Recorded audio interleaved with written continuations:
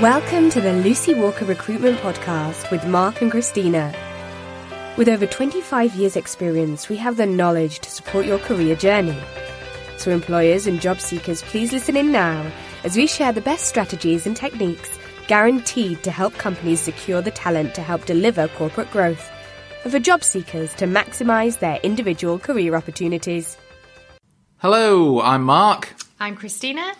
And today we're going to talk about CVs, or as our friends over the pond say, resumes. It's an interesting one, this, because despite the advancement in technology, which has impacted the careers market when you think about videos and behavioural testing and various online platforms, our experience is still telling us that most prospective employers are happier looking at a double-sided A4 piece of paper written in 12-point Times New Roman as the gateway to initially screening of a candidate's ability. It's funny that, isn't it?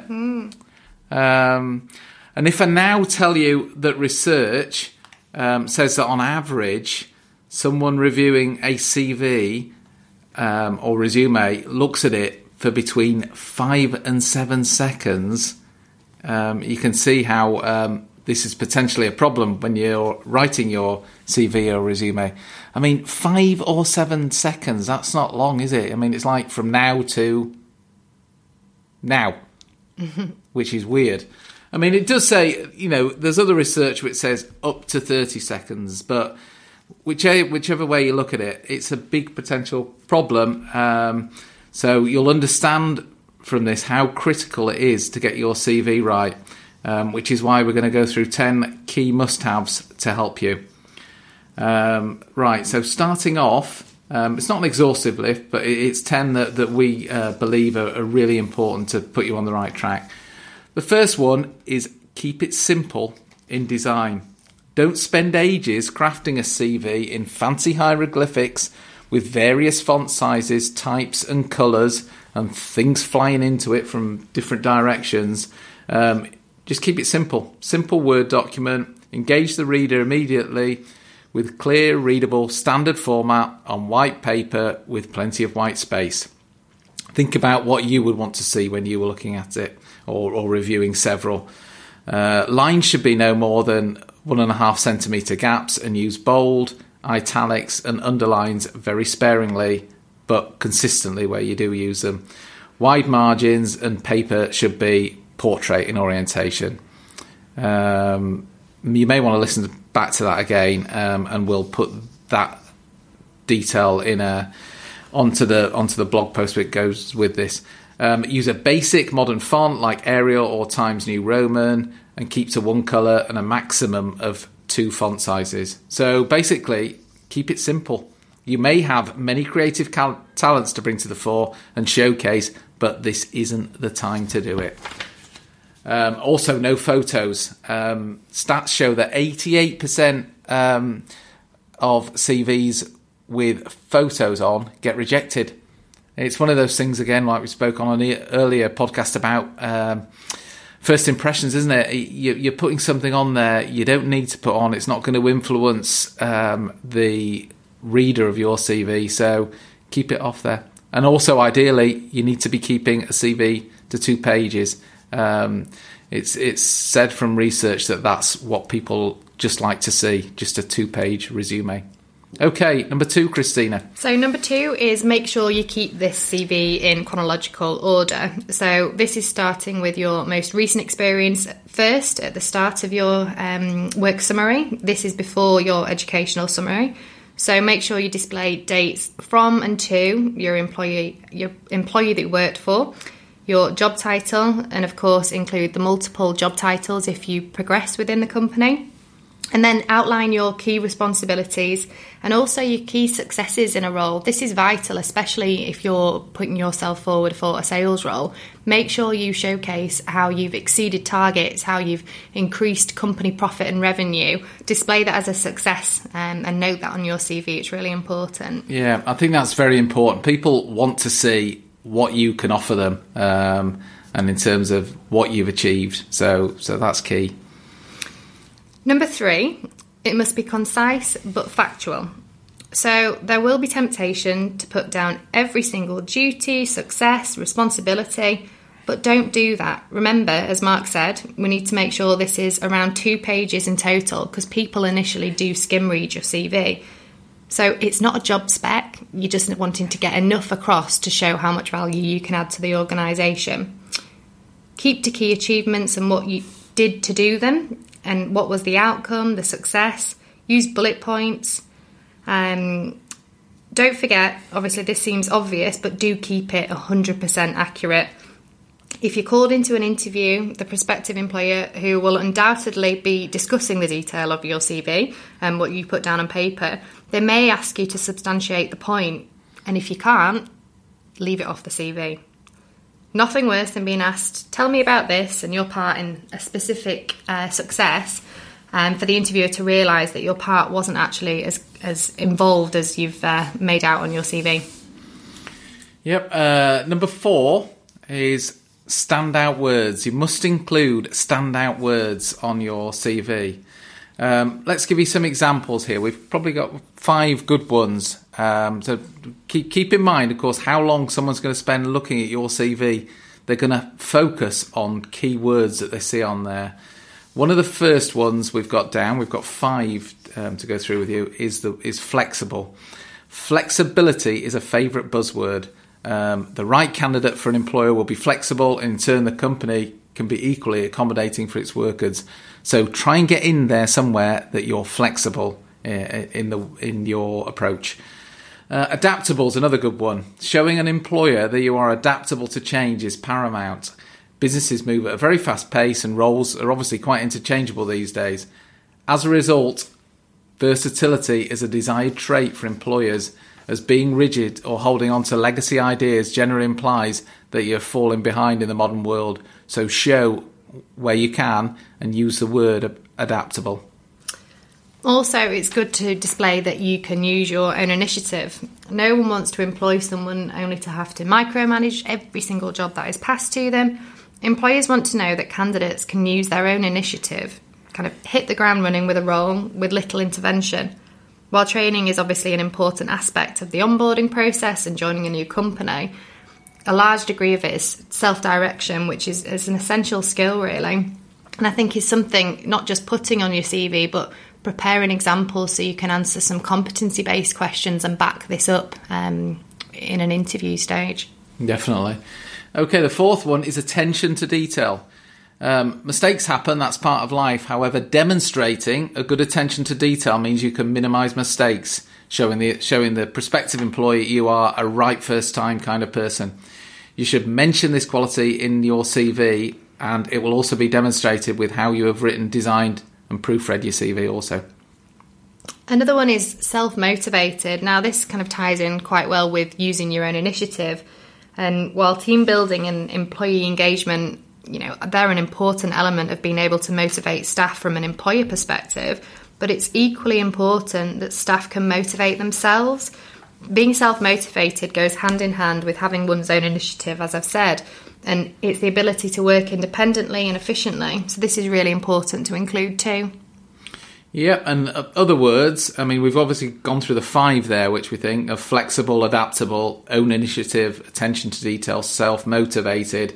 Other words which help your CV to stand out include enthusiastic, independent, multitasker, strong work ethic. Those are the type of things that when people are skimming your CV, which they're going to do initially before they shortlist, are going to look for. Okay, on to the 5th of our top 10. The 5th point we think you must include is a professional summary. This includes a brief outline of yourself as an opening paragraph to set the scene, which can touch on career objectives, key successes, achievements, specialisms and transferable skills learned. Think of it really as your opening sales pitch. You have one chance to grab the reader's attention, as we keep saying here. So try and bring out how great you are and what a good potential employee you are for the organisation. So write a focused summary of what you have to offer, keeping it simple and snappy. A personal profile, also known as a personal statement, career objective and professional profile is one of the most important aspects of your CV as we see it. It's a short paragraph that sits just underneath your name and contact details, giving prospective employers an overview of who you are and what you're all about. And in fairness, some prospective employers might not get past that. So that is key. If they see what they like there, they might just think, yeah, bring this person in.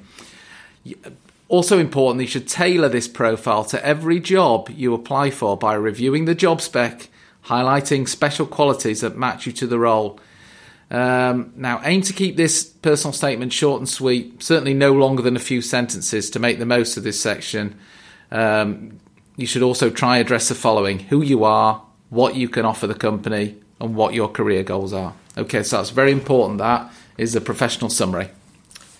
Number 6, it must be seamless.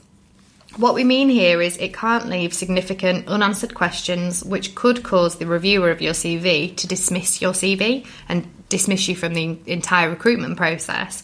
So if the interviewer, the employer who's hiring, sees a reason for leaving missing for a role or a sizable gap in your career history without any explanation as to why, and it doesn't tie in with any kind of educational history stating maybe you've been on doing a degree, or if you've taken a 3-year gap to raise a young family, people, I think, historically feared that they shouldn't put this information on a CV, but it's really important to include it so the employer knows why you've not been working and doesn't think that you've necessarily not been doing anything to further your career and develop your skill set. One of the benefits, obviously, engaging with an agency is a lot of the time we encourage having a conversation with the client to discuss reasons why there are gaps on CV. Obviously, sometimes it may be more than just a sentence to explain why you've potentially had a year off work. And that's something we have a consultative approach with candidates and clients, so we can talk that through. Yeah, but that re-emphasise all those points that Christina just made. But if you're put your mind in the eye of someone who's looking at your CV, if there's a 4 or 5 year period in your career where there's nothing on there, they're going to form their own judgments and they might, they might think whatever. So you just need to make sure you're answering questions for them and not leaving them unanswered. So that's really important. I think it's really common actually as well in this day and age. There's a lot of people that take sabbaticals, career breaks to raise a family, but some people go travelling or they just, like I said, take a sabbatical. It is more common these days and more acceptable. You develop more life skills as well as the work experience. So do include that on the CV. Yep. Number 7, you must include qualifications, education, training and development. These usually come near the end of the CV, but if some qualifications are essential for the job and make you more marketable, include them in the professional summary we talked about in point 5. Need to list professional and academic qualifications, degrees, any executive programs, giving the subject, awarding body in the year, but obviously not any memberships of anything you've paid for. Include skills such as languages, technologies or vocational training. Again, anything which you believe would showcase you and your ability to do the role. Number 8, you must include personal information. So what we mean by that is include your name, your address, your telephone number and email address. And if you have a website that will add value to your application, add that too. So if you have a portfolio, if you're going for a marketing or a design role, make sure you include that so that can back up your CV. There's every chance your CV could get split up in a paper format, so make sure you include your contact details on every page. And don't forget to obviously use a professional email address, none of the ones you set up when you were 13 years old with a sense of humour that maybe the employer wouldn't quite get. Nothing wrong with a sense of humour. You were as a recruitment consultancy, you wouldn't believe how many CVs that we get in whereby they don't have names on, as daft as that sounds. So that attention to detail with contact details, etc., is so important and can't be overlooked. Okay, on to number 9. Right, we spoke about standout words. We also need to make sure that we're including on our CV or resume standout verbs. And I'm not going to give you an English lesson, but obviously verbs are doing words and are used to describe actions. So if you want to land interviews and get your CV past that initial stage, we really need to get plenty of verbs to describe the actions you take in the workplace to provide value to your colleagues and your customers. So including power verbs to boost your CV is very important. Right, so we've actually got 10 good examples here of power verbs that you should be including. First one is managed. Right, management skills obviously are crucial to employers, but they are not limited to the management of people and teams. Abilities such as time management, process management, supplier management all play crucial roles in the running of any organisation. Management is simply a method controlling outcomes, which is a beneficial skill for everyone to include on their CV at any level of seniority. So get the word managed on there. Another one is optimised. Businesses and public sector organisations are always looking to make the most of their resources.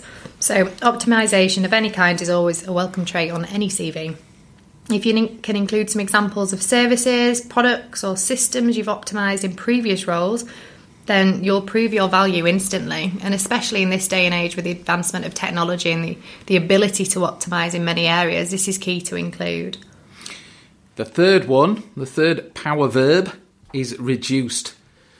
Now, sometimes the term reduced can obviously have a negative connotation. However, there are certain reductions in the workplace which provide huge benefits to companies. For instance, cutting spending or reducing staff turnover, which obviously can increase profits and boost morale. So if you've been involved in any cost or time-saving activities, get the word reduced on there and include them on your CV. Another one is developed. Now, innovation drives us forward, not only at work, but in society as a whole. And we've seen vast changes, like I said before, in technology over the years. If you can give some solid examples of ideas that you've developed or show how you've contributed to the development of new products or services, it will show recruiters that you can contribute value to an organisation and its dependents. Okay, power verb number 5, increased. Growth is important to most employers and is aided by increases in things like revenue, customers, market share, profits, you name it. So within previous roles, if you have been responsible for increasing sales, growing a client base or increasing customer satisfaction levels, whatever metrics you have helped to improve during your roles, include them in your CV and show how you have personally contributed. So that's power verb number 5, increased. Okay, power verb number 6 is supported. Most jobs involve helping others in some way, shape or form, whether it's supporting your customers with queries or supporting your line manager with their workload. Whoever you support and however you go about doing it, make it clear in your CV and show the impact you can make and value you can add to people's lives.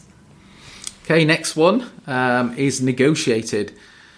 Obviously, negotiation is a very powerful skill which can be applied across many areas of work and businesses. Negotiating lower prices from a supplier, negotiating extended payment terms with clients, both examples that can have big effects for employers. So negotiated is a good one to use. The next one is presented. So public speaking and presentation are really sought after skills and something that a lot of people don't have. And these can be useful for various purposes, both internally and externally from an organisation. So if you've ever presented an idea to your team or pitched to a room of clients or even done public speaking, be sure to include examples on this on your CV. Okay, power verb number 9 is resolved. No business runs completely smoothly 100% of the time. There'll always be issues that arise and problems that threaten to derail the success of a business. So detailing your ability to handle tricky situations and turn them around to provide a positive outcome will prove you are the type of candidate who can steer companies out of trouble when needed.